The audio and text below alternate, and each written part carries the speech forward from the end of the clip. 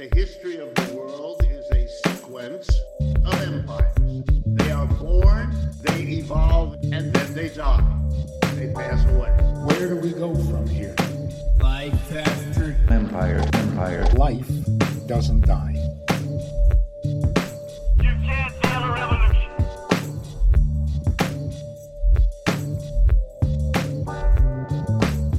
Hello and welcome to another episode of Life After Empire. Today we're continuing our discussion about Israel and Palestine, and as we've said before, to really understand this conflict, you need to know something about the broader role that Israel plays in maintaining the imperialist world system in its current form. So, in service of that goal, we're going to zoom out and discuss Israel's actions and influence beyond Palestine and beyond even the Middle East.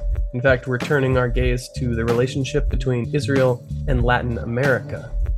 Joining us for today's conversation is Gabe Levine-Drizin. Gabe is a PhD student in history at NYU, focusing on Colombian agrarian reform and land occupations in the 1960s and 70s.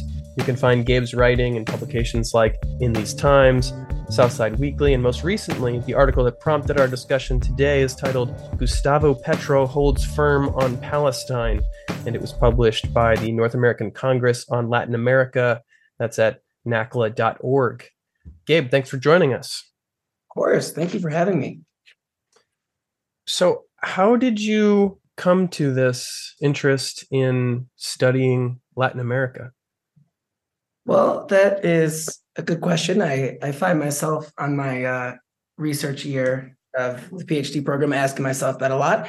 But I would say that I think I had kind of the very common prototypical trajectory of a young college student taking my first classes in U.S. history and just kind of, reading about the history of U.S. imperialism in a region that's been seen as our backyard. And growing up, I spoke Spanish, and I think kind of it was always just an interesting convergence of being kind of like a self-hating American, reading a little bit more history, and then having the opportunity to travel and study abroad in Latin America. And academically, it started when I wrote my thesis on the FARC peace process in Colombia in 2016 and 2017. But I think there was just kind of like, reading about U.S. history and learning about our role in spreading blood and, overthrowing democracies in Latin America was, interesting and dark enough to make me kind of want to study it more. But I think that's sadly a very common gringo trail of exploration that is common, but probably maybe not common enough. But I think that's kind of how it's. Yeah. So you grew up speaking Spanish, but you think of yourself as a gringo. I grew up speaking Spanish, like learning it in school, but both my parents are white, and I think this will be relevant to some of this conversation. But I grew up in a relatively liberal Jewish household. Whatever liberal means in the context of what you think about Israel today is it's a very narrowing window about what you can use the term liberal for. But I always was really interested in Spanish language and got the chance to travel a lot. And weirdly enough, in a family of all white people from the suburbs of Chicago, everybody in my family, my oldest brother was a Spanish teacher. My other brother traveled extensively through Latin America, and my sister speaks Spanish and was really into kind of telenovelas. And it was just something. It's a family affair. It is a family affair. Yes. And my brother's wife is Colombian, and I'm in Bogota right now, and I've been very lucky to kind of, we've had like a nice merging of the families. So the things that I study have felt, as personal as they can for somebody who is definitively not from here and definitively not a Spanish speaker. But the first record of you that appears in writing on the internet, or one of the first, is a piece of writing you did for the Daily Northwestern back in, you attended a Samantha Powers talk, and you were critical of people who were feeling nostalgic for Obama during the Trump era. And you pointed out that Obama's view of Israel and the Israel-Palestine conflict was one of the most problematic aspects of his campaign. And here we are again talking about Israel-Palestine. So some of your early thinking already was taking this global perspective on imperialism and these conflicts. And so you're no stranger to thinking about Israel and Palestine in that sense, are you? It's funny to think of an op-ed in the Daily Northwestern launching some type of interest in journalism. But I remember seeing like Samantha Power like cackling and laughing about how like violent Trump was, and just thinking about like what their policy in Yemen was, and just being like, this is crazy. And I think I remember also writing for the Daily Northwestern about the Iran deal, and what the Obama administration did with Cuba were two things that were relatively good and something that he took a lot of flack for. But then again, the Iran deal, loses a lot of its significance when you sign the biggest arms deal with Israel in the history of, the United States. So it's like, on the one hand, you have something that seems progressive or positive, and then you have the continuation of just like war by pushing a button that was characterizing so much of the Obama administration. But I think the other part of it that led me to focusing on kind of the role of the U.S. internationally is I studied abroad in Rwanda, learned a lot about like humanitarian responses, and kind of the way that elite liberals conceptualize the role of the United States in the world. And I think for a very, very, very small moment, I considered like, diplomat stuff, or, I had friends who were interested in becoming foreign service officers and stuff. And I think I quickly realized that was not the path I wanted to take. But thinking about, how folks in the US and who, have a conception of like how they want to deploy US power in the world, people like Samantha Power are seen as progressive allies. And, she cut her teeth writing about and dealing with Rwanda. And I just think it was like kind of just like a moment of deep disgust with the liberal establishment. Not, obviously, it should go without saying, but not from some type of like conservative isolationist view, more just like, people thinking that they're different or better than a conservative option. A lot of that militarism is very similar, Yeah, absolutely. A lot of liberal progressive types are looking at this moment in Israel and Palestine and wondering how to orient themselves to it. And there's, of course, the usual deluge of commentary and analysis that we're seeing, a lot of it kind of dehistoricizing, right? We're seeing this conflict discussed as if October 7th is day one. Yeah. Why do you think that is? I think there's kind of two things. It's hard for me to figure out how I feel about them. But on the one hand, I recognize that like the historical projects I'm interested, while, I do the hard work to find out what actually happened. And, there are objective things that happen, but I think that I'm also aware that the things that I'm interested in from a historical standpoint are related to my own politics, or like related to some type of vision of how I want to change the world. And I think oftentimes the way that people talk about historians, or, bringing on experts or something, we treat like, like it's some type of like cold technical expertise. And I think right now people's conceptions of what history means are becoming, it's becoming increasingly obvious that these things are extremely political. And I think that's kind of like breaking down this division that people have between history and politics. And so I think it's not surprising that basic tenets of history are being not only vehemently argued against, but, I think that the shocking thing for me is that like appeals to history as like a concept are deemed anti-Semitic in this moment. I mean, like the head of the UN, Antonio Guterres, said something so basic, said something about how, Hamas's attack could not be taken in a vacuum, like that there is context. And the next statement condemned Hamas's violence or whatever.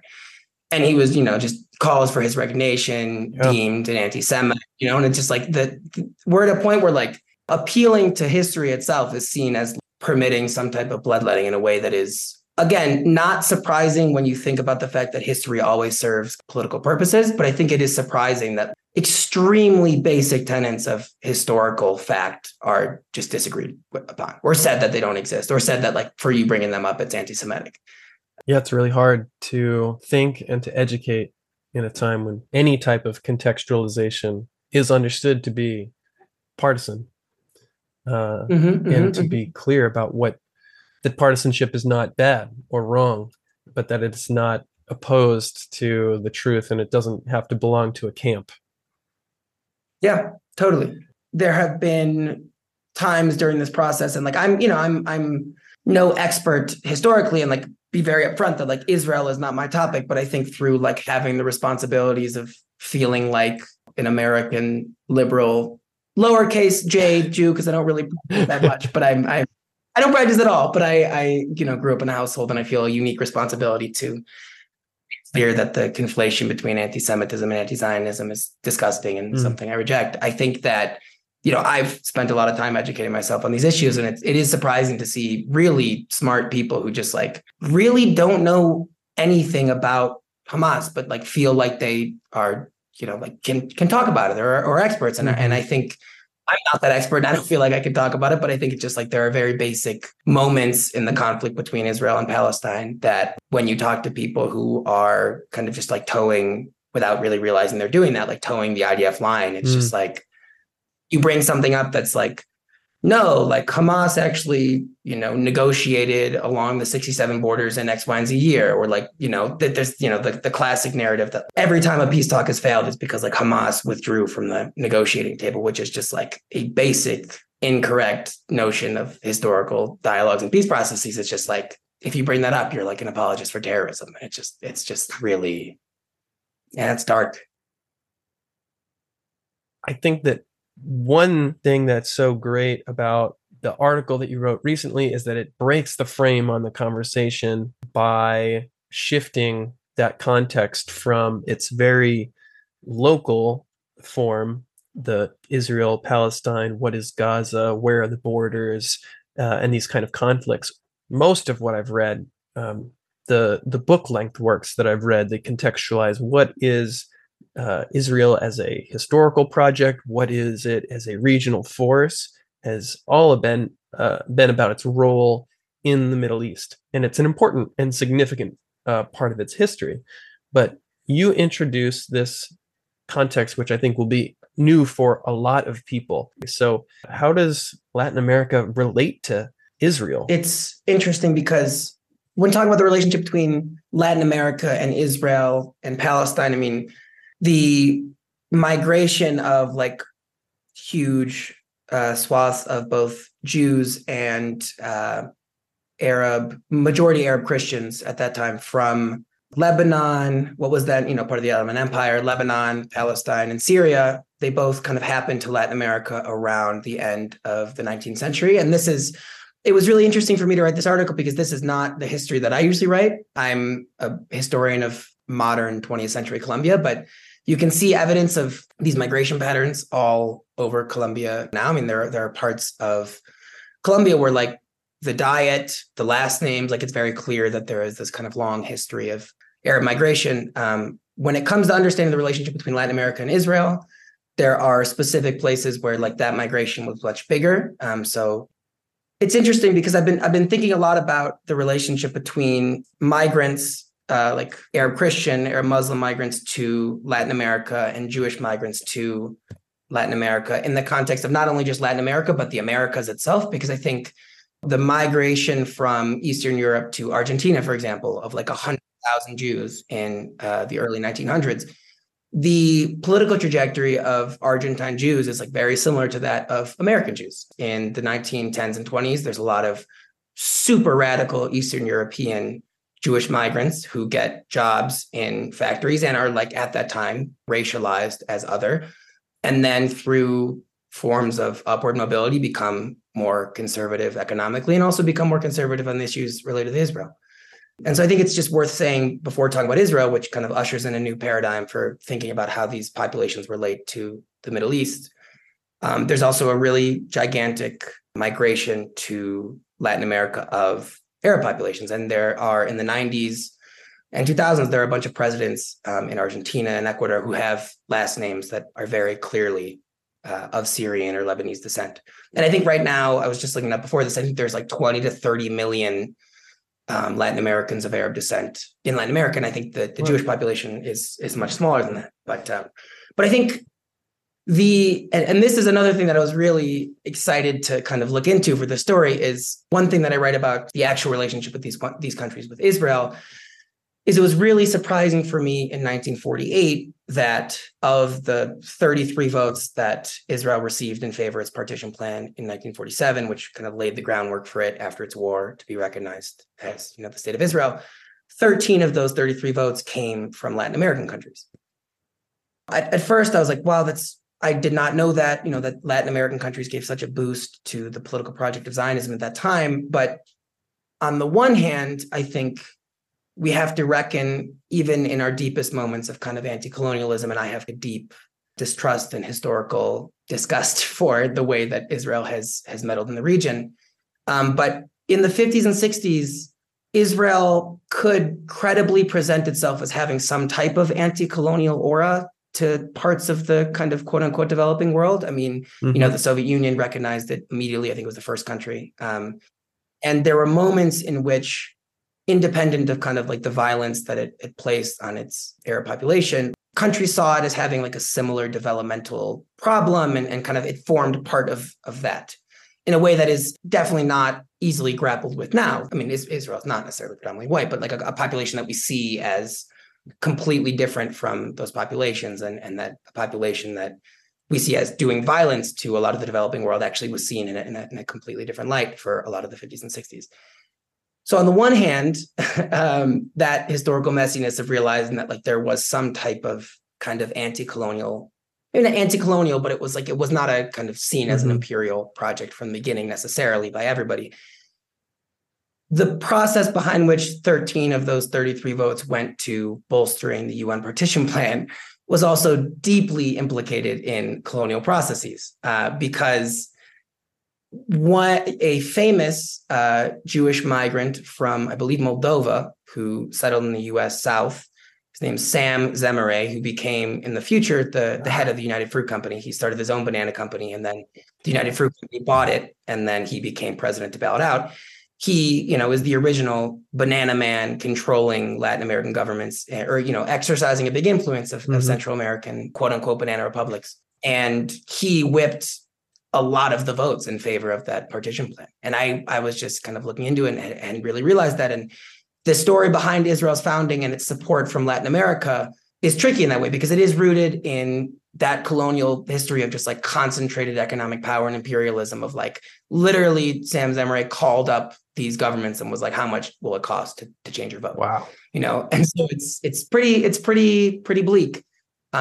But when it comes to the things that I study, and I think we can get into this more when we're talking about settler colonialism, but I think there is that kind of long-running, extremely racist myth, but that Israel kind of like made the desert bloom, and that they are this kind of agricultural technology powerhouse, which they are, but there's also, that's founded on the idea that the population that was there when they settled there didn't know how to plant anything. And so I think it's been interesting for me to kind of deal with, on the one hand, thinking about Latin America's relationship to Israel through the lens of those violent processes, and also recognizing that in the archive, I'll just see like a letter written from Colombian campesinos to their government being like, we want to be like Israel because like they're really good at agriculture. It's like, okay, like it's not all just like Israel bad,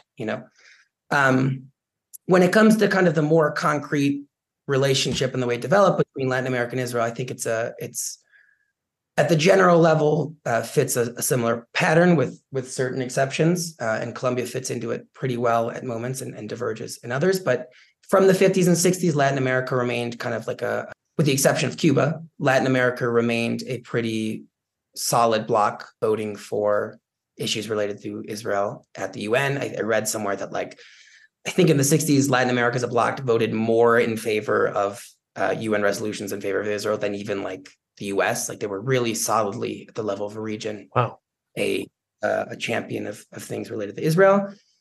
And then I think that became a little more difficult to sustain and started changing. At least scholars who study this much more than I do say that it was in like kind of as a result of the wars in 1967, but especially the war in 1973 that kind of shed any veneer of Israel not being kind of another imperialist power from its image. And we were talking about this before, but I think also there is in the early 70s, like a concerted effort among certain Latin American governments to establish developmentalist alternatives, a new international economic order, kind of focusing on, non-alignment, and the predominance of Arab capital and Arab oil money at that moment kind of facilitated this shift towards the Arab world and away from Zionism. At the level of the region on the whole, I mean, there are still governments that are deeply allied with Israel, but that early moment in the 70s is super important. And then you see countries in Latin America starting to vote in the UN to recognize the PLO, or starting to kind of shift a little bit away from that. And that process of Latin American governments as a whole kind of shifting away from their earlier support from Zionism is only further accelerated by Israel's bloody and genocidal support for a plethora of Cold War dictatorships that got too openly violent for the United States to support. And so and this is, I kind of think, what most of my articles about. Israel often served as kind of like a Cold War proxy for dictatorships in Latin America. It immediately stepped in and recognized Pinochet's government, which was really interesting to me because they actually had a decent relationship with Salvador Allende, which I didn't know. He had planned to visit Israel and was friends with some cabinet members of the Labor government. But yeah, stepped in and recognized Pinochet, funded a deeply anti-Semitic Argentine military government, funded the government of El Salvador. And I talk about in the piece, it's really bloody history with Guatemala.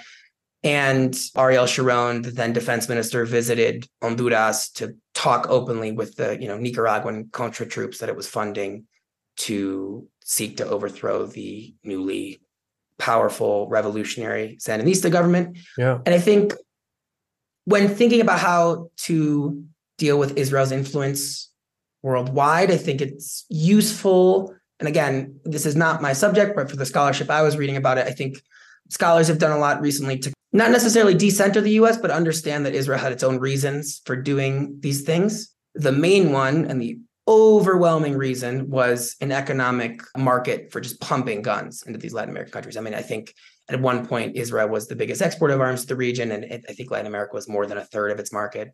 Wow. Just pumping so many guns into these countries.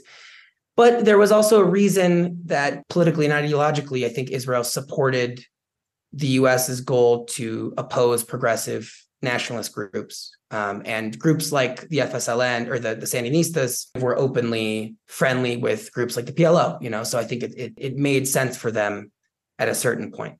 Yeah.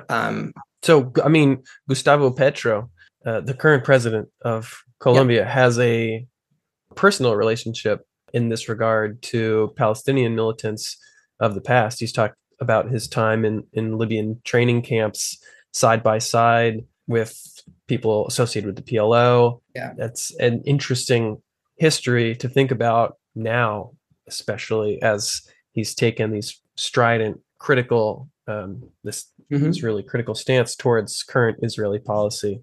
I wonder how that's shaped his perspective. It's useful to understand that like the anti-colonial movements of like the 60s and 70s and kind of like the tri-continental movement and like OSPAL and all these meetings in Havana in like 1967, where there's kind of a more concerted effort to make like a collaborative international guerrilla struggle that kind of links up, not actually forming like one army, but like trading guerrilla tactics, and in the moments of Che, like actually comprising and sharing like some type of guerrilla struggle and trading tactics. And I think that moment, it's hard to kind of regrasp like how international all this stuff was. And, you would have people training in the Soviet Union or having people trading in parts of Europe where they were learning alongside people from Latin America. Militants fighting independence struggles from the continent of Africa would meet people from Latin America and really trade these things. And I think it's no coincidence that a lot of members of what was called the Pink Tide, the first Pink Tide in Latin America, where this slate of progressive governments across the region in a bunch of different countries, had very direct experiences at the hands of like military dictatorships that had tortured them, or they were guerrillas in the case of Uruguay. If we don't look at it historically, like both linking kind of the role of dictatorships and the people who were opposing them in influencing the way that they sought to gain power and how they ruled once they were in the Pink Tide, it seems like what Latin America is doing right now is completely out of the blue. But, in the first Pink Tide from vaguely like mid to late 2000s, maybe a little early in the case of Venezuela, until like it's kind of fall in the mid 2010s. I mean, in certain countries like, Brazil and Argentina and Bolivia, where there was some kind of, it fell back a little bit. But in 2014, like Latin American governments were the ones internationally who, during Israel's assault on Gaza, unilaterally, those left Pink Tide governments were very strong in their denunciation. I mean, Bolivia in 2014 called Israel like a terrorist state. These things have happened before. And I think you see a lot of the groundwork leading up to how the reactions in Latin America amongst both right and left-wing governments. You see a lot of that groundwork being laid kind of after the fall of the first pink tide, where you see this rise of right-wing governments in Brazil with Jair Bolsonaro, and in Argentina and Chile, but less kind of explicitly right-wing. This is again why I think it's important to think about it at the level of the continents along the whole Western Hemisphere, because after the fall of those left-wing governments in a lot of these countries in Latin America in the first pink tide, Israel kind of became and merged with this global right-wing populism and just kind of stood in as a symbol for reaction for a lot of people, and so Jair Bolsonaro loves Israel. There were January 6th protesters at the Capitol who waved flags of Israel. It kind of merged into this image of just for the one, Islamophobia, another strong ethnic nationalism, and very importantly too, also something at the level of the hemisphere, and also kind of deeply rooted in some type of anti-Semitism, if you think about it for more than a second, is the evangelical support for Israel, which is just rooted in the idea that Israel will be the place where all the non-Christians burn in hell when they ascend to where the scene of the last battle That's is. Right. Except Except for a third. Yeah. Yeah, I mean, no, it's cool. I mean, if you repent now, the Jews can ascend too. But then I would say that the last context would say, after the fall of that first pink tide, there is now what is being labeled the second pink tide, and that is in Mexico with AMLO, that's with Petro in Colombia, that's with Boric in Chile, that's with governments in Argentina, and for a while, or for a bit in Peru, and then also in Honduras. And it's no coincidence that these governments are the ones who are kind of leading that front, because they're countries where the places of extreme genocidal Israeli violence, so it really doesn't seem that surprising, but it has been personally, at least for me, studying Colombia, it's been personally inspiring to see how far and away and more vulnerable Petro put himself, being kind of the first person to do that in a country with an extremely unique history with Israel. But yeah, I'm curious if you can talk more about that, because I had never heard of this idea of a special relationship between Israel and Colombia.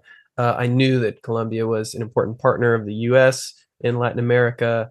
And of course, we all know about the special relationship between the U.S. and Israel. But this Colombia-Israel axis was not something that was familiar to me. So how does that develop? I mean, how strong is it? Is it fair, do you think, to use the same kind of terms of there's a special relationship between Colombia and Israel? So Colombia is kind of an exception when it comes to the rest of the pink tide in those early 2000 moments, because it's in the early 2000s that Colombia has one of its most right-wing populists with a strong evangelical base under Álvaro Uribe. And it's that moment when, from 2000 2008, that Colombia is waging a war. It's tough because they do need, the Colombian government needs military training, because they are fighting guerrillas that are, rooted in deep historical grievances and violence from the state against them. But, they are kidnapping people, and it's a really violent civil war. And so it's tough, because at that moment, Álvaro Uribe does have some type of kind of popular legitimacy, and people who are not even necessarily conservative understand the way that war was waged. But I think the parallel, and I'll get into the history of kind of Israel and Colombia in the region, but I think it's really from 2000, 2008 that you really see this parallel of the way that Israel wages its war against its Palestinian population, because for the one, it relies a lot on kind of paramilitary state-linked groups, but also just kind of the violent othering ideology, and just kind of this using the war as a way to wage a wider war on civil society. And I think reading more about Colombia in the early 2000s, it just became very clear to me how similar that is. I think when it comes to the special relationship, Colombia is always seen in the region as having a special relationship with the U.S. I mean, that relationship goes very deep. Part of the reason that Israel's relationship with Colombia at the level of military training is a little bit different is Colombia didn't have, with the exception of kind of a very brief moment in the 50s, it didn't have a military dictatorship that ruled and massacred its people in the way that Central American governments or those in the Southern Cone did. It was a bit distinct. It was extremely distinct. I mean, it was called the National Front regime. For 16 years, they kind of alternated power between liberals and conservatives in an atmosphere that is, you could characterize as repressive in some ways, but it wasn't openly kind of genociding its own people in a similar way. But yeah, Colombia's relationship with the US has kind of really deep roots. I mean, Colombia, I think, was the only country in Latin America, I believe, to send troops with the US to the Korean War. I mean, they sent 5,000 troops. And I've been to a couple of military day parades because Colombians love their holidays. It's great. And, you'll just see like a battalion of old people just kind of, and here come the veterans of the Korean War. And I just like imagine thinking about like, what the hell do people think they were doing there? Like it's just, but yeah, it's that relationship goes for a long way in Colombia. A lot of the stuff that I study is that Colombia was the site of first Peace Corps in Latin America. It got so much funding from the Alliance for Progress. It was the site for kind of a really deep U.S. aid presence and seen as a really key U.S. ally. The role of Israel and its relationship with Colombia, I think, starts more in the 80s when kind of they started receiving more military aid from Israel when the really complex war, long-running civil war between left-wing guerrillas, the state, paramilitary organizations, like just kind of a plethora of different organizations. The main one that I've studied and the kind of the most predominant one was the FARC, the Revolutionary Armed Forces of Colombia. But in the 80s, they started receiving a lot of military training from Israel. And I think the main way that the relationship between Israel and Colombia is special is that when you think about kind of how wars have evolved in the 80s and 90s, like against the backdrop of the wider neoliberalization of the region and kind of like the withering of the state, you see a really deep reliance on kind of paramilitary forces and like privatized security arms of the Colombian state, in this case, to wage its war. And so those paramilitary organizations, and this was something that I just like was shocking to me and I had not realized, the paramilitary organizations that started training in the 80s, which over time would kind of agglomerate into one bigger group called the AUC, or the United Self-Defense Forces of Colombia, which formed in the 1990s, but kind of had its roots earlier. Its main founder, a guy named Carlos Castaño, in the 1980s went to Israel and received military training. And the whole idea of those armed self-defense groups, he's written in his memoir, was like all about seeing how Israeli society was organized. And he saw that, he said that all Israeli civilians were soldiers, which is something that has kind of come up. And I think it's worth talking about when it comes to kind of October 7th. But it was very clear that Israel was an inspiration to Colombia. And the kind of paramilitarized waging of the war through like this murky state-private connection in Colombia. I mean, I write this in the piece, but Gustavo Petro is mentioned by name, the Israeli paramilitary state mercenary guy who came. His name's Yair Klein, who came and trained a bunch of Colombians, a bunch of people within these paramilitary organizations that, from the kind of 10 to 15 years in which they were ruling, committed the vast majority of human rights violations in the Colombian conflict.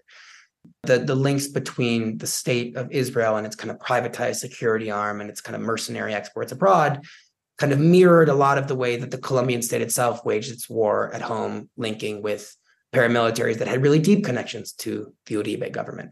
And yeah, I think that the thing that I found really interesting, because it comes so much later, being in kind of the 2000s, when there's really that deepening connection between the war that Álvaro Uribe is waging kind of against both the FARC guerrillas and actually like making a concerted effort to, in the eyes of many people, make the country safer, and also just waging a violent war against all forms of civil society. It's really in that moment that the parallels between what's going on in Israel and Gaza and Colombia and its civil society that really comes to the fore. And this thing that did not make it into the piece, but this tweet that I saw was really, really poignant about Colombian reactions right now to what's going on in Israel and Gaza. And it just translating, somebody tweeted, I think he works for the government. I have to look a little bit more into it, but he says, this history we already lived. Those who denounced the paramilitary massacres were accused of being friends of the FARC. They were accused of not rejecting terrorism. And as so being accused, the massacre of them, the stealing of their land, was justified. And the tweet ends with, change FARC for Hamas and campesinos for Palestinians, and you'll see that we've already lived this. So I think there's kind of this like forced way in which people who are not at all siding with, Hamas in this case, but are trying to end the genocide of Palestinian people who may or may not have anything to do with that group. It doesn't really necessarily matter when talking about genocide. Mm-hmm. And similarly, those who in any way kind of would denounce the way that the Colombian government was waging its war against FARC and civil society writ large were just kind of lumped in as terrorists. And I think it's really in that moment that you see like a kind of an ideological overlap between them. And I think the last thing I would say about that overlap is that it's been really useful for me to kind of interrogate what exactly, settler colonialism is and how historically people talk about it, because there is this way in which that kind of state private actor agreement to kind of expand the frontier and displace, in the case of Colombia, Afro-Colombian indigenous people and campesinos from their land and bring those lands into the market. And in the case of Israel, arming settlers to displace Palestinians from their land in the Jordan Valley. It's really eerily similar. I'd love to hear more about that, because there seems to be some solidarity protests that are emerging in various countries in Latin America, led by indigenous or racialized populations who see a similarity in this process of the historical colonial dispossession of indigenous peoples across Latin America and indigenous people in Palestine. And it's a fraught and complex and sometimes very broad concept. I mean, colonialism in many ways in like a US academic context has become a buzzword that means almost anything, but there are particularities to the specific forms of settler colonialism as a project mobilized as a form of control over these populations. How tight is that analogy? Like you say, it's eerily similar. And I want to draw out what does that look like on the ground? Yeah, I mean, I think that it's important. I like that you kind of talked about the historical contingencies and ways that colonialism can kind of manifest in different moments in different ways, because I think oftentimes we just kind of say like colonialism or settler colonialism as in like this government is doing something bad. And like that, and there are like very specific material and social and political meanings attached to what we say when we mean, settler colonialism. And I think, Patrick Wolf has written a lot about settler colonialism and kind of like the logics that undergird it, and kind of like the theory of elimination that undergirds the project of settler colonialism, which can have negative processes, which are just kind of liquidating a people. But also settler colonialism as a project is undergirded by what he calls kind of the positive aspects of elimination, which are kind of like constructing a new society and kind of assimilationist pressures and the way that it relates to its labor market. And so, I think the one thing to understand at first is that colonialism is not really the term that I historically would be interested in using when talking about the comparison between them, because, Latin American governments became independent like 200 years ago, so I think settler colonialism as a framework is more useful for understanding the way that indigenous groups are dispossessed kind of ongoing by elites in the capital that are kind of coded as more white. I think it works a little better. But I think when it comes to the way that people have been analyzing kind of October 7th and kind of how we should feel about it, I think settler colonialism is a really useful framework for starting, and a useful framework for understanding kind of key aspects of Israel's expansion and its history and its reliance on private actors and a lot of the founding myths around Israel. And I can get to how that relates to Latin America. But I think the main thing to point out with settler colonialism, and this is something that Patrick Wolf talks about a lot, is that it's an ongoing process. It's not something that ends. It's not a historical event. You're not just like, okay, settler colonialism, like it's done. It's not just like independence. It's an ongoing structure of power that systematically erases indigenous people, but it does that erasing through very distinct modes. When I've been thinking about the way that Israel is relating to its Palestinian population, the ways in which the settlers who originally founded the United States related to the indigenous population in the United States, what would become the United States, was different than the way that Israel is relating to its population now, both being settler colonial. One way that I've been thinking about the usefulness of settler colonialism as a concept is that those shifts over time as to how they relate to those populations can kind of indicate whether or not we're going on the course towards a genocide, for example, right? Because Israel is much less interested in forms of assimilating its population than it used to be, or that other groups who have been settler colonial enterprises have been. Or it is also becoming much less dependent on Palestinian labor than it used to be. And so I think people use settler colonialism as a kind of analytical framework for understanding the historical evolution of how these settler colonies relate to those populations and drawing from that prognostications as to kind of what may be coming. Specifically on the ground as historical ways that settler colonialism has emerged in Latin America and been kind of related to Israel. I think the really scary example is the one that I use in the piece about Guatemala, in which elites in the Guatemalan capital who are coded more as white than the indigenous population in the countryside, many of these elites working for the Ministry of Agriculture, go to Israel to receive training and come back and implement like a form of kind of rural reorganization of the countryside that is pretty explicitly modeled on some type of like kibbutz system.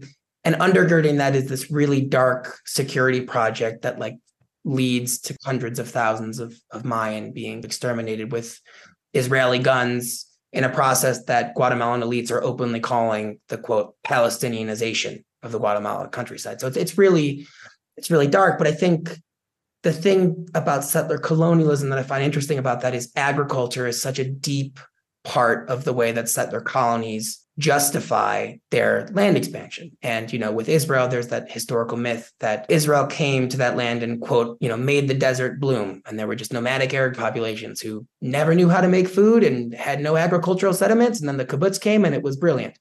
And I think settler colonial myths about who is and who are not productive, Israel offered to Latin American governments kind of a toolkit of ideological justifications of who is and who isn't disposable that could be laundered through the lens of productivity. And it just so happened that those people who could be deemed disposable because of their kind of lack of agricultural prowess or because of their security threat were racialized others who became exterminated with Israeli training. On the ground, those examples of the 80s in Guatemala are really, really harrowing because they kind of bring together all of the kind of settler colonial toolkit of kind of the founding myths, the kind of racialization processes, the ideological justifications, those agricultural, it feels really dark. I'm curious if there's parallels on the side of resistance as well. Some of your research has been going into these struggles for land in both the urban and rural setting, and struggles over land have to involve these struggles over what agriculture is going to look like and who's in control of that. And obviously land back is a slogan which applies very broadly, even if people are envisioning maybe a different way of going about it. But are there similarities in the resistance as well? That's a really interesting question. I think land, the kind of land resistances that I study often in Colombia, at least, take the form of kind of two forms. It's either armed guerrilla struggle that has its roots in kind of like the dispossession of campesino populations. And Colombia has also been the site of urban guerrillas. I mean, Petro was a guerrilla with an organization that at least in its origins was an urban guerrilla. Then the M19 kind of moved to the countryside. But I think it is really interesting to me, and this is something I wanted to bring up when it comes to how useful colonialism as a framework can be.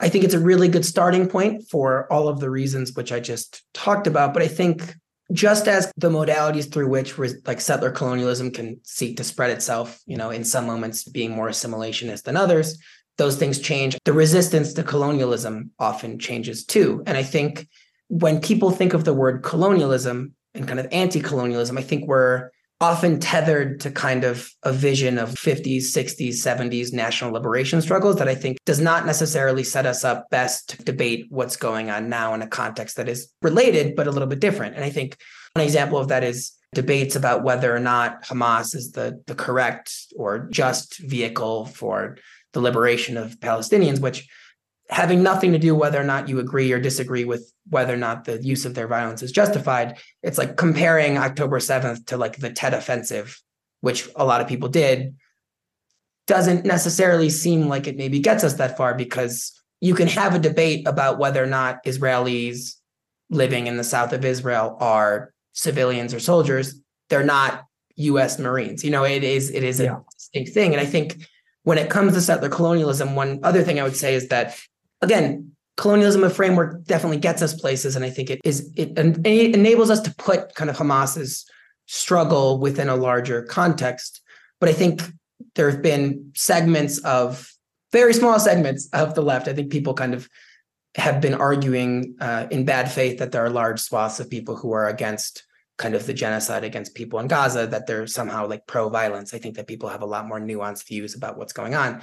But I think there has been this kind of like weird subset debate about if Israel is a settler colonial project, were the people dancing at a festival in Israel, like, should we cheer the fact they got killed? And I think that's like pretty unproductive and does not do good for kind of a wider cause of denouncing what is a settler colonial project, to kind of be stuck in these 60s, 70s. No, but they're not civilians. Like, this is a liberation struggle and we should celebrate that. And I just think that could be one of the limits of drawing upon settler colonialism as a framework to understand today. And I really have not been able to think about, like, I think there's also a distinction. I don't really know because this isn't my expertise, but there's clearly a distinction to be made between, when talking about settler colonial enterprises, the way that Israel relates to Gaza and the West Bank.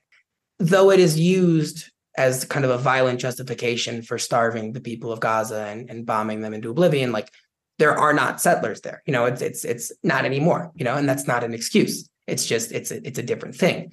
And I think it's there where we get to start thinking about how settler colonialism could transition to some form of genocide, that it's useful. But I really don't know how to think about Gaza when coming to, like, it's so uniquely violent and terrible that I really don't have a historical framework for understanding any type of kind of political entity like that. But well, here's another question of potential historical parallel. In an article on our Substack, What Can You Do for Palestinian Liberation? We reaffirm the importance of the boycott, divestment, and sanctions movement as part of a political strategy for opposing Israeli apartheid. And of course, one of the most frequent comparisons we get to Israeli apartheid, the reason that we have the word apartheid is because of the South African apartheid. And you've written about sanctions in the past and looked at how they're very often used as a tool of horrible oppression of nations, and how, in general, a regime of sanctions mostly hurts the people rather than the regime that's being targeted. And on the other hand, you point out that there's a difference between the top-down imposition of sanctions and bottom-up calls for them, as happened in South Africa and was successful in mobilizing international solidarity.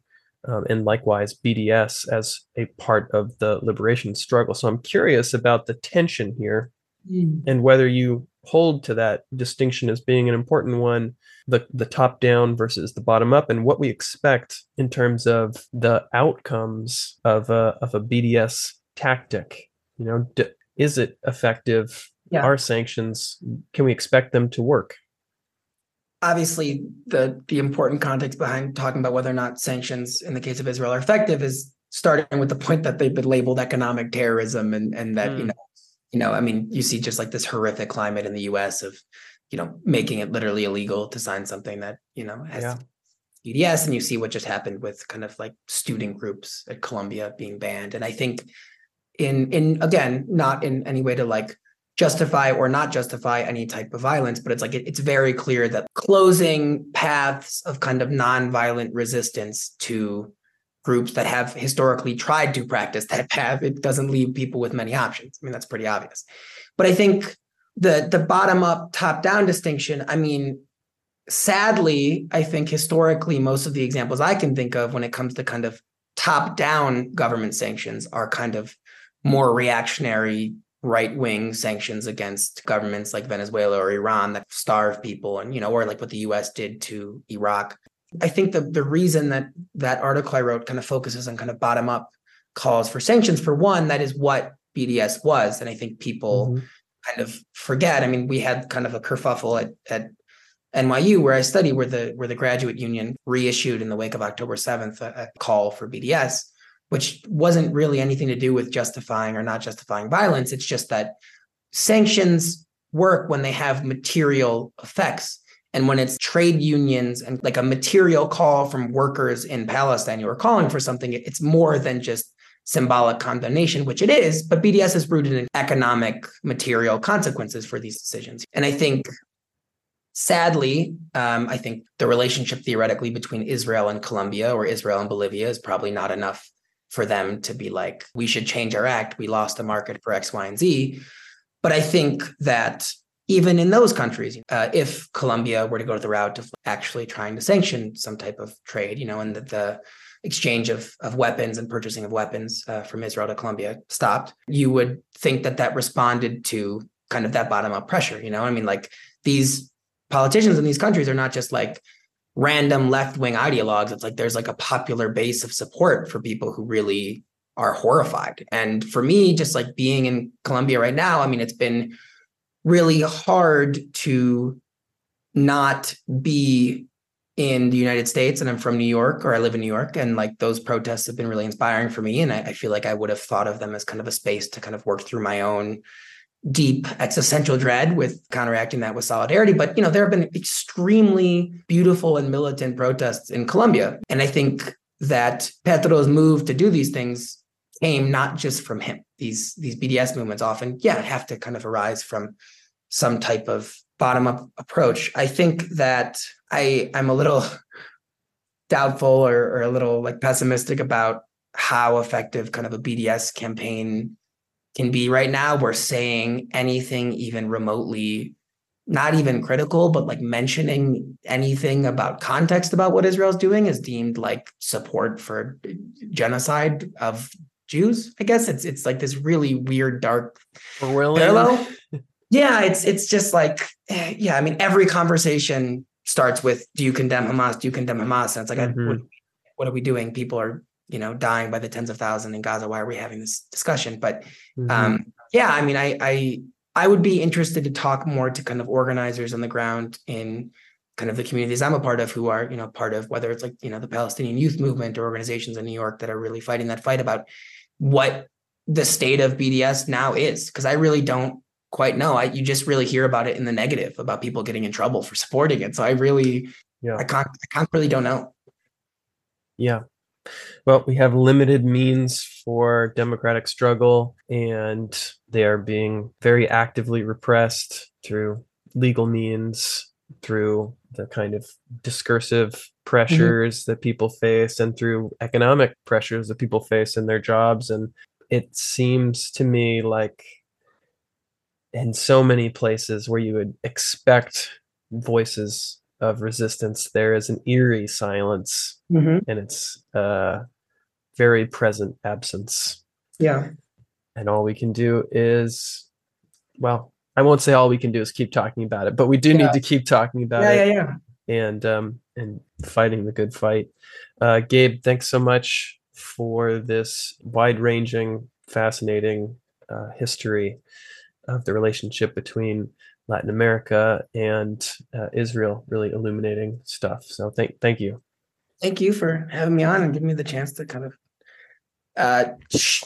spread out my anger and disgust in the world into something a little more hopeful. So thank you.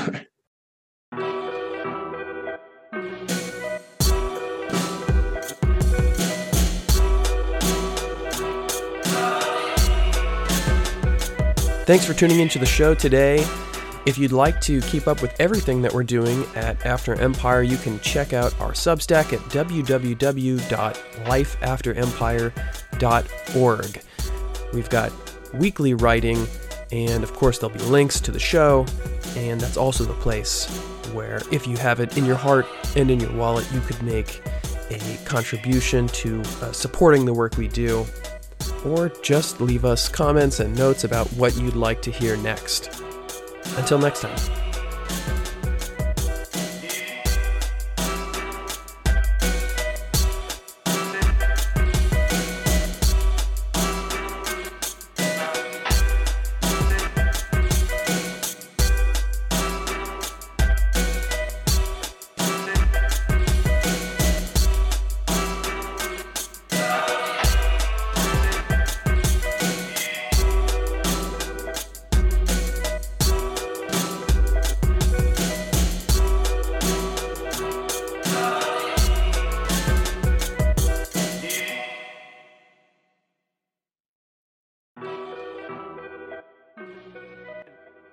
Sa raison alba, ni mo ni sono